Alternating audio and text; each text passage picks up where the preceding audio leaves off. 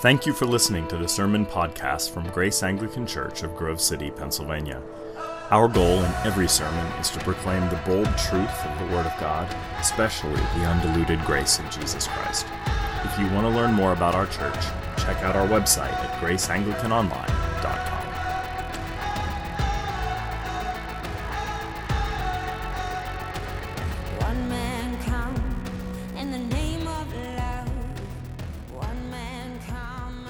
Grateful today to preach on such a softball and non-controversial text. I love it, though. I've grown to love it very much. And I've officiated at over 100 weddings. I have the whole liturgy memorized. I know all about the vows and where to stand and how to work with videographers and how to deal with organists, all of it.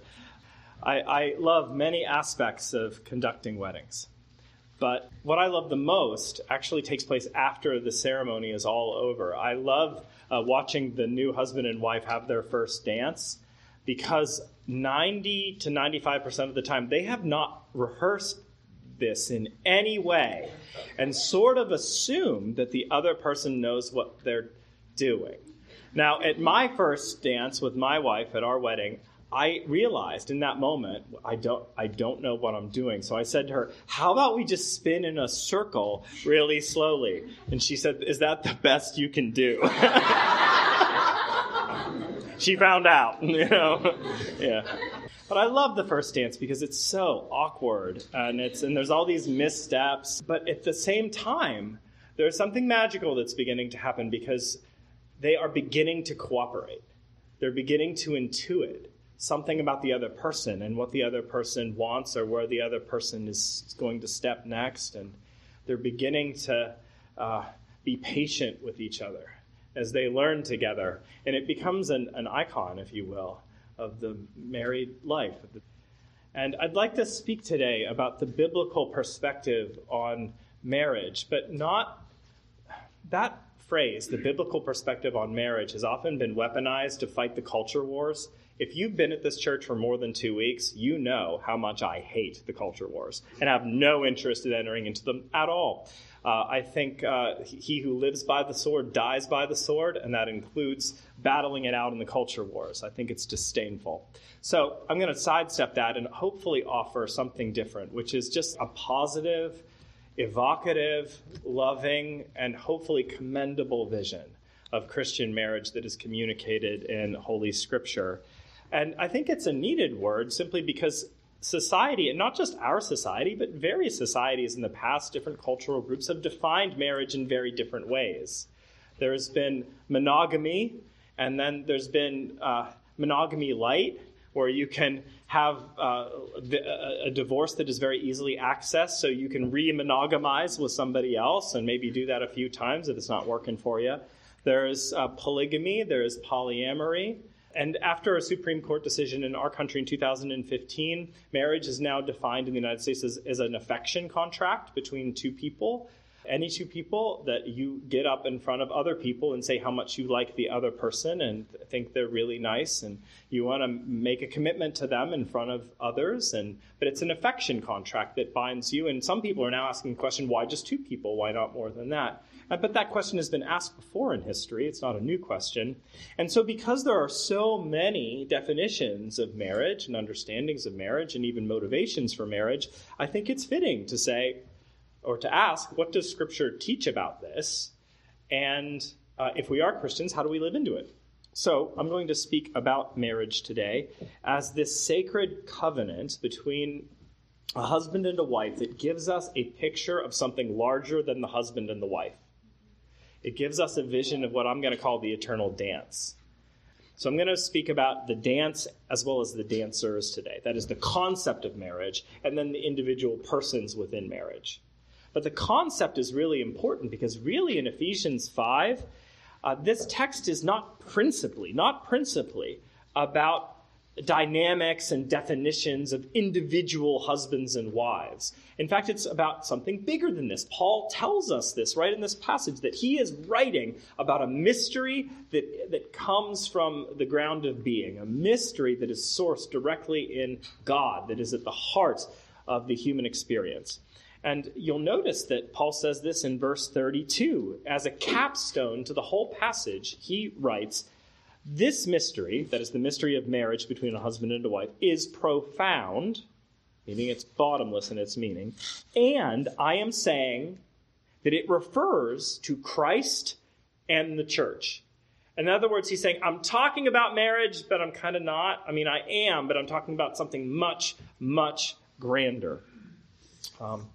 Marriage is something that is very core, not just to what occurs between a husband and a wife, but is core to the biblical message and the human story. In fact, I would go so far as to say, without too much hyperbole, that marriage is the message of the Bible.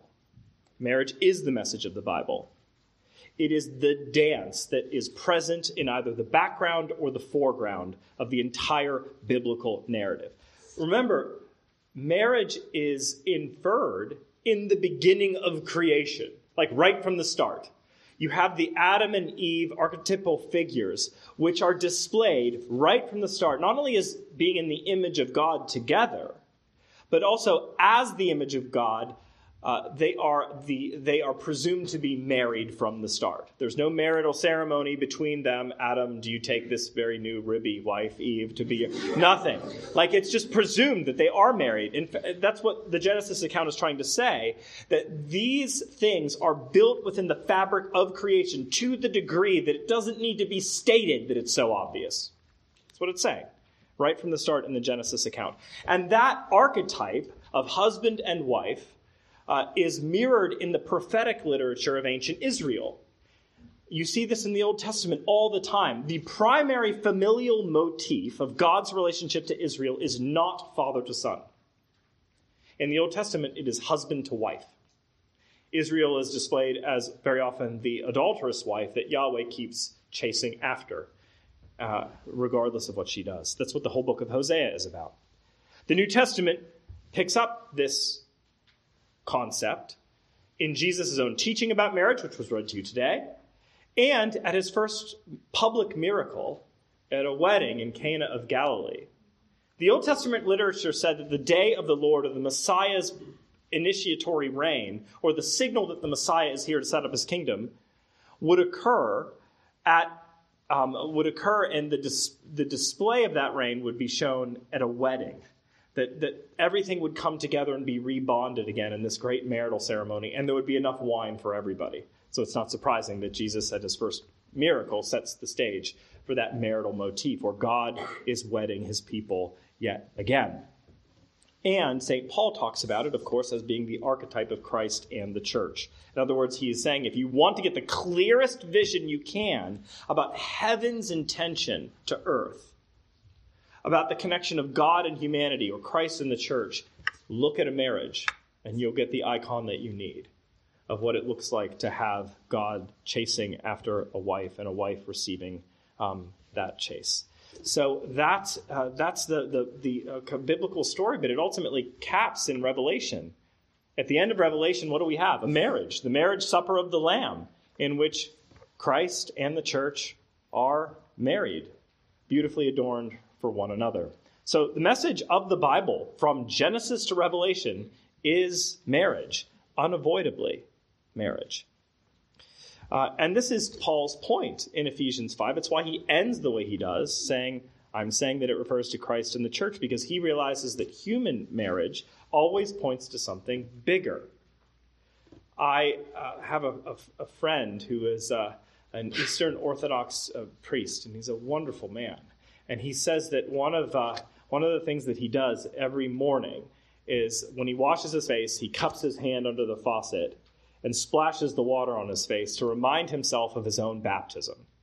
He said, obviously, the water in my hands is nasty iron-filled, sulfuric acid-filled, well, hopefully not, water from Ambridge, Pennsylvania that I'm splashing on my face. But it's a reminder of a much more impressive and grand and universalizing washing that occurs in baptism. The same thing can be true with earthly marriages. They are there to point us to a greater reality. They're the localization of the ultimate archetype of heaven's bond with earth, of Christ and the church. And so, therefore, what I want to say right from the start is whether you're married or not, want to be married or not, divorced, single, or you are, you've been in the happiest marriage or the most miserable marriage. Ephesians 5 is for everybody in the church, whether you are attached or you're not, because the dance is ultimately about Christ and the church, and you have a place in that dance. And so, that's something about the dance. Now let me say something about the individual dancers. He speaks to both wives and husbands. Wives in verse 22 when he says, wives, submit to your own husbands as to the Lord. And then in verse 25, he says, husbands, love your wives as Christ loved the church and gave himself up for her. Now, this text has been abused, mishandled, and weaponized time after time. Not always, but often to support the fledgling authority of very insecure men that need to somehow lord themselves over women. It seems that the men didn't read the whole passage, but there's that. But we'll get into that in a minute. But here's one way it's been mishandled. Some men disregard the last portion of the passage and therefore don't take their responsibilities seriously. And some women have reacted to what Paul is writing here because of their own, not always, but often their own negative romantic entanglements with terrible men, and therefore impute to this text a negativity that Paul did not believe in and would not affirm. So we all come to passages like this with baggage. But it's important to note that from the start. And again, as I've told you with some frequency, not just to exegete the text, but let the text of Scripture exegete you. Let it examine your own biases and issues as well, because we are hardly neutral observers of even the most sacred of texts. So that's one way it's mishandled. But also, it's often misread. This text has something to do with gender roles. Gender roles. This is principally about men and women.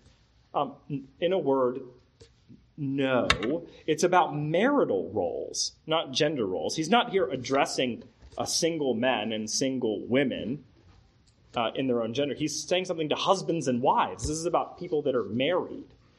Sometimes I meet Grove City students, especially young men, who are very well-intentioned, and they want to do the right thing in a new relationship that is, it's 2 weeks old.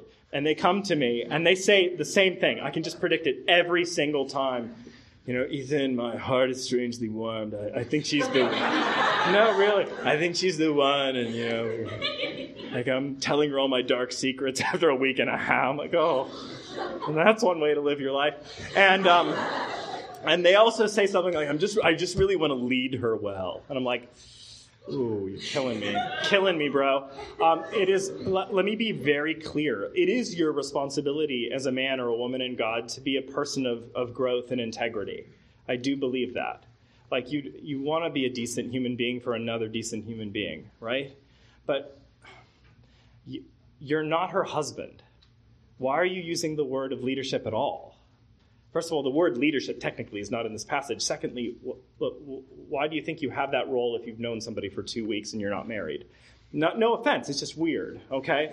Maybe work it out. Anyway, so I think it can be misread. This is not about gender roles. It's about marital roles. Now, to get to what Paul is saying in this passage, those are some things he's not saying. What is he saying? First of all, the dancers differ. I think that's important to recognize right from the start. It's obvious. And yet, in our day, it's often glossed over. They differ in gender, that male and female in a covenanted union form a marriage. God created them in this way so that they become one flesh. And that's a reference, it's a sexual reference to anatomical differentiation. Wasn't that a good PG way of saying it? Anatomical differentiation that, by the way, has the capacity to create life. That's important because human beings are both male and female, made in the image of God, and yet differentiated, so that when they have a one-flesh union, they have the capacity to create life. That's just part and parcel of the created order. And more than that, it's a reflection of God. When God makes human beings in his image, he makes them to image him. And what is God's image? Sameness and differentiation. Father, Son, and Holy Spirit, all equally God, and yet differentiatable, that the Father is not the Spirit is not the Son. And yet they create life, just like a differentiated man and a woman in a covenantal arrangement have the capacity to create life. That is reflected here, of course, in this passage. Not only do they differ in gender, they differ in what could be called principal relational function. According to Paul, and he's painting with a broad brush, but according to Paul, one embodies the quality of respect, the other embodies the quality of love. More on that later. But now let's get into the individual dancers. Wives. Wives embody the church for Christ. He writes in verse 22, "Wives, submit to your own husbands as to the Lord." The core principle and word there is submission. Later, though, Paul communicates the same idea with the word respect. So they seem to be similar or almost entirely the same synecdoches for one for another, submission or respect, which means deference to a head, deference to an initiator in the role of the dance. And he also adds a qualifier. He says, submit to your own husbands as to the Lord. Now, that's often been preached in this way. Your husband is General Patton. Do whatever he tells you, right? Submit because you don't want to make Jesus mad, and your husband is Jesus for you, and so don't make him mad. In a word, no. That, by the way, is a misunderstanding of the very Lord to which Paul is referring. Who is this Lord? It's Jesus. And do you remember what Jesus was like? Not only with humanity broadly, but with women specifically. I can't think of anybody in the first century that treated women with more dignity, honor, and respect than Jesus of Nazareth. He is the one who came among us to serve, not to lord his authority, but to serve. He was not a tyrant, not an abuser, not a manipulator, and he held women in this high esteem. And so whenever Paul is saying, as to the Lord, he has that Lord in mind, that you be willing to yield. You'd be willing to yield to somebody who loved you in that way and was a servant in that way. And I think in our own culture, we see submission as weakness and assertion as the only strength. If you're not aggressive or assertive, then you're some doormat that just gets walked on by other people. If that's what we believe, then we think the Lord of life, Jesus himself, was a doormat because he loved submission. Jesus himself embodied submission. This is why he says in John's gospel numerous times, in one way or another, I only do what I see my Father doing. He really loved to say, over to you. He really loved deference. He really loved trusting that somebody else had his best in mind. He may have learned that from, his mother. Whenever his mother received that bizarre supernaturalist encounter with the angel that said, by the way, your life's about to change. She says, okay. She says, may it be unto me according to your word. She yields. She submits. I think we've lost that. I think that we have this, what was that overplayed movie about the circus? Well, I don't know. What was it called? The Greatest Showman, right? It's the bearded lady. She sings, this is me. And the whole idea, and I like this song. It's catchy, I know. And I feel bad for her. I do. She really, she was very nice. And she was terribly treated. I understand. But the whole concept of the song is, I'm going to assert myself. This is who I am. And if you don't deal with it, I kind of want to shoot you. I mean, that's really the song. But that's our attitude. Like, I have prerogative. What about my voice? What about my truth? Like, I'm living my true life now. And you have to get out the way. But the thing is, there are situations in life where it's actually far stronger and far more bold to say, okay, we're going to try this your way for once. And this is what is embodied in the Lord of life, in the King of Kings and Lord of Lords. Jesus learned to do this. And so submission, friends, is not weakness or a lack of personhood. And if it's taught that way, those people don't understand submission. They see it as a ruthless subjection that the text is not speaking about. Okay, so that's something about wives. And then he says something about husbands, who are the embodiment of Christ for the church. He says in verse 25, husbands, love your wives as Christ loved the church and gave himself up for her. The core principle here is love. Note that Paul's instructions to husbands are almost triple the length of his instructions to wives. Almost triple the length.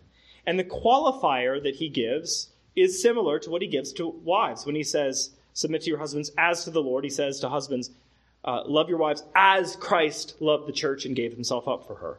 That's the qualifier. Love in the manner of your own personal and complete annihilation. Not just give her the window seat on the plane, let her watch the annoying chick flick on Netflix and just grin and bear it. Not, it's beyond that. It's beyond, why don't you make a change in your labor and work environment so that she has a chance to really thrive in the labor force. It's more than that.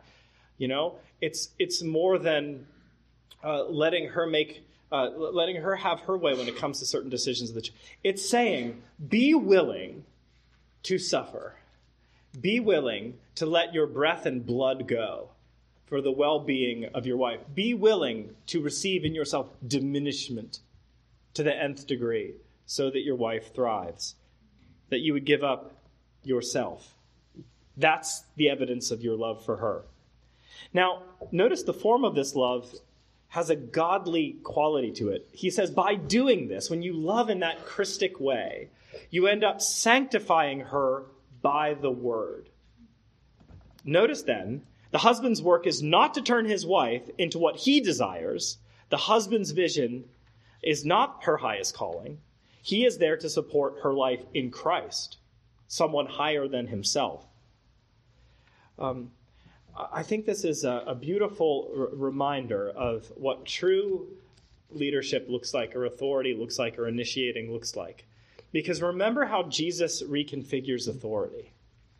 Some people, when I meet some people, you always know that a rector, I'm one of those, or like a professor or a teacher or an administrator is really on their, you push them to the nth degree when they pull out the authority card.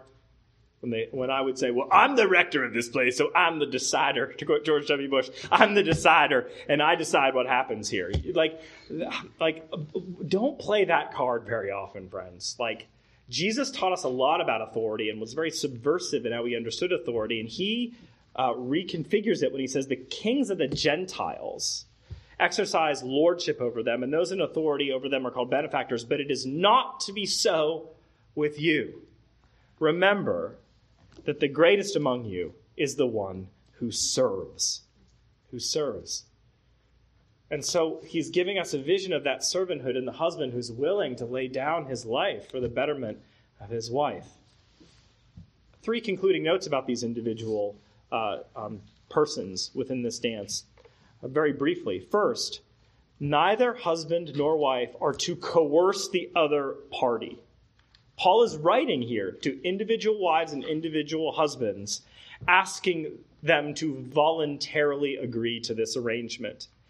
He never says, men, get your wives to submit to you.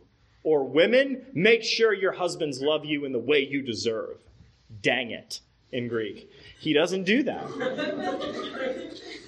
This is voluntary. Second, the marital dynamics for wives and husbands, love and submission, are not mutually exclusive. They're not mutually exclusive. After all Christians are called to love. That's why Jesus would say rather plainly, love one another as I have loved you, which involved single people, married people, husbands, wives. And also all Christians are called to submit. That's why in the verse that precedes our reading today, he writes to all Christians, submit to one another out of reverence for Christ. So submission is just good all around. In a marriage, one tends to lean into one quality and the other into the other quality, and yet they are to inform our Christian consciousness more broadly. Third, the shape of these dynamics, love and submission, are very similar. They're not that different. They have to do with deference and sacrifice, being willing to accept diminishment so that the other person thrives. And so, friends, this is Paul's sketch of the marital life. The husband that initiates for the well-being of the wife, of her personally and her spiritually, and the wife who receives that initiation and flourishes because of it and is willing to respect her husband in return. Paul's description of the dance and the dancers in marriage is purposefully subversive and intentional. What is he trying to do here? He's trying, if I can put it this curtly, to overthrow hell. He is trying to overthrow evil, exploitation, and abuse. Because within his cultural context, and often within our own, those kind of intimate relationships are used for manipulative ends. And there is nothing worse than a bad marriage in which these qualities are not mirrored in people. Where husbands do not love their wives as Christ loved the church, and where women absolutely despise and resent their husbands. That's the recipe for hell. There is nothing more hellish than a marriage gone wrong. And, alternatively, there's nothing more heavenly than a marriage in which these things are present and present deeply under the umbrella of grace. It is to overthrow the evil and exploitation of the world if we capture this vision. George MacDonald, the poet and preacher, author, wrote this: "The one principle of hell is, I am my own. I am my own king and subject. I am the center from which go out my thoughts. I am Alpha and Omega. My own glory is and ought to be my chief care, always and forever. My ambition is to gather the regards of all. My kingdom is constructed of those I can bring to acknowledge my greatness over them." Whenever we enter marriage with that perspective, we bring ruination to ourselves and to the one to whom we're married. But when marriage is governed by the principles that Paul commends here, we see hell and its power begin to be unmade. So, friends, this is the biblical vision of marriage from the pen of St. Paul. And this is why the church, composed of married people, widowed people, divorced people, single people, regards marriage in high esteem as a God-ordained covenant. The covenant of marriage, by the way, in the Bible is not adiaphora, meaning a minor matter, equivalent to whether or not you wear hats in church. There was a big debate about that in the 1940s. Like, should people wear hats? But it's not a minor matter. Like, should we speak in tongues today? When should we baptize people? And, and just saying, well, those things are debatable. It's very mysterious, and we don't really know. Marriage is not among those mysteries. Marriage is actually carefully constructed in Scripture and clearly taught. And so we uphold what Scripture teaches about marriage, and we also must, as the church, be very patient with those from our wider world who come to the church from a variety of marital and familial forms. Some of those forms and marital understandings may be flawed, but as you know, I hope you know, following Jesus is a lifelong journey, and working out our false ideas, and all of us have them, regarding marriage can take a while. So we're here to be patient with people as they begin to see the beauty that is represented in Holy Scripture. So, let me conclude with this word. I think one of the reasons marriage is now being slammed or abandoned, and why many people doubt the validity of, I don't like this word, traditional marriage. I'm not interested in that term. Let's call it biblical marriage. One of the reasons why it's kind of bombed in our day is because marriage, because of the fall, has been devastated and damaged. The fall has introduced into the human drama and into human marriage endless missteps and frustrations and tears. The Bible itself chronicles the devolution of marriage. How you know when sin is really taking hold is that a person's marriage fails in the Bible. This happens all the time. And we see that in our own experience. Some of you have told me, and I understand it completely, look, my parents created a nightmare scenario for all of us by teaching us through their terrible examples how awful life can be when you're married, and I don't want any part of it. I'm entirely sympathetic with you. If that was what I experienced day after day, I might think the same thing. And here's what's so difficult. Every husband and every wife comes to their marital dance, whether they see it or not, holding a bunch of scorpions for the other person. Some of those scorpions you know about. Other scorpions you can't even see. You don't know anything about them. They're there in your character, but you don't know that they're there. And let me tell you about some of the scorpions that I've seen when I've done marital counseling or met with individuals who have troubled marriages. I think that the scorpions are principally the opposite of the virtues that St. Paul teaches in this passage. A very large scorpion in the hands of some wives is disrespect. Just for what it's worth, if you want to know how to kill your husband, I mean that spiritually. If you want to devastate and ruin your husband, potentially beyond repair, shame him. Shame him publicly. Worse than that, mock all men and do it constantly because of some terrible relationship you had in the past or some aggressive idiot that was cruel to you. Take that out on every man. And your husband is not an idiot. He'll deduce that you mean him too because you're speaking about all men and he happens to be one of them. But do that. Do it repeatedly and do it in public. You'll kill him. You'll poison him. You'll make him want to run 1,000,000 miles away, if not physically, certainly in his heart. That is a way to do irreparable harm. What about husbands? Here's a scorpion you often give your wives, or could give your wife if you're not careful. Devalue her. Diminish her. Every time that she cries, or is upset about something, or angry about something, say that she's being hysterical and really needs to get her emotions under control, because you, after all, are the more reasonable party, right? I meet a lot of men who think, well, men are logical and women are emotional. But these same men, in all of their logic, get very enraged by the slightest thing that goes against their rationality. And I have to tell them, hey, boys, rage is an emotion. It's a cheap emotion, but it's an emotion. You're being hysterical.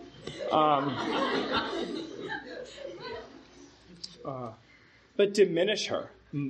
Diminish her. Act like her tears and her problems don't matter. Diminish her humanity day after day, week after week, year after year. You'll poison her. You'll make her die inside. That's often what happens. I've seen it too many times not to comment on it. And I think we can hurt each other terribly when we make these missteps in marriage, when we carry these scorpions. And so how is marriage preserved from that kind of acrimony? How can marriage not only survive, but be lovely and vivacious and fun and interesting? How can it create the mystery for other people who see a good marriage and say, maybe there's more going on? Maybe there's something of heaven that can be deduced from the love that this couple has for one another. Well, let me leave you with a little gospel hope today. This is a reflection from my friend, a theologian and pastor named Paul Zoll. He writes, Christianity assumes a bottomless need on the part of every single man and woman. It says to both husbands and wives, you are both at fault in everything. And the fault is in your chemistry and in your head, for we are all under the power of sin, a la Romans 3. And the chief sin in marriage is competition. The man thinks that his difficult and demanding job deserves more credit than his wife's needlepoint shop or her raising of the children day after day while he's at work. On the other hand, the woman may believe that only if she is chairing the board of Goldman Sachs can she bring credible equality to the marriage. Unless she is ramming her head against the glass ceiling, her weight in the partnership is not equal. The wife is just as enslaved as the husband. From the standpoint of grace, both partners are equally mistaken. The best thing that could happen is that they both fall from these stupendously misconceived ideas of prize winning and land together on the same gray hill of sand, like pole vaulters who have failed to clear the bar. Then they could observe their own failures and the failure of the other and simply laugh about it. Grace demolishes the idea of success. It cheerily mocks it. Do you remember the popular song from the 1970s entitled the Pina Colada Song? The singer wanted out of his marriage so badly that he answered a romantic want ad in the newspaper for someone who liked pina coladas and getting caught in the rain. What happened when the two finally arranged to meet? The biggest surprise of their lives. There was the man sitting across from his wife, and the wife sitting across from her husband. And the lyrics finish this way. It was my own lovely lady. And she said, oh, it's you. And we laughed for a minute, and I said, I never knew. The unsatisfied partners were both looking for the same thing. They just didn't know it. They fell down from an Olympian height of judgment, laughed for a minute, and begin again. They begin again from humility, and now with higher hopes. What does marriage need? What does your marriage need? What does the beleaguered husband and wife need? The wife does not principally need her husband, and the husband does not principally need his wife. Instead, both principally need Christ. A Christ for them.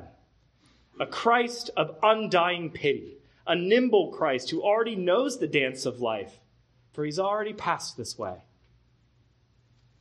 A Christ who can teach us the steps again. A Christ who is devotedly and lovingly present for desperately flawed husbands and wives, whose hearts are stockpiled with regret and resentment. And when those beleaguered spouses discover that Christ is 100% clemency, 100% clemency for them, they can learn, step by step, to graciously dance together again. And that dance, inspired by redemption songs, will become strong and elegant, will become a vision of the archetype of heaven, and then the dance floor will be laden with brightest gold. Amen. Free at last, they took your life. They could not take your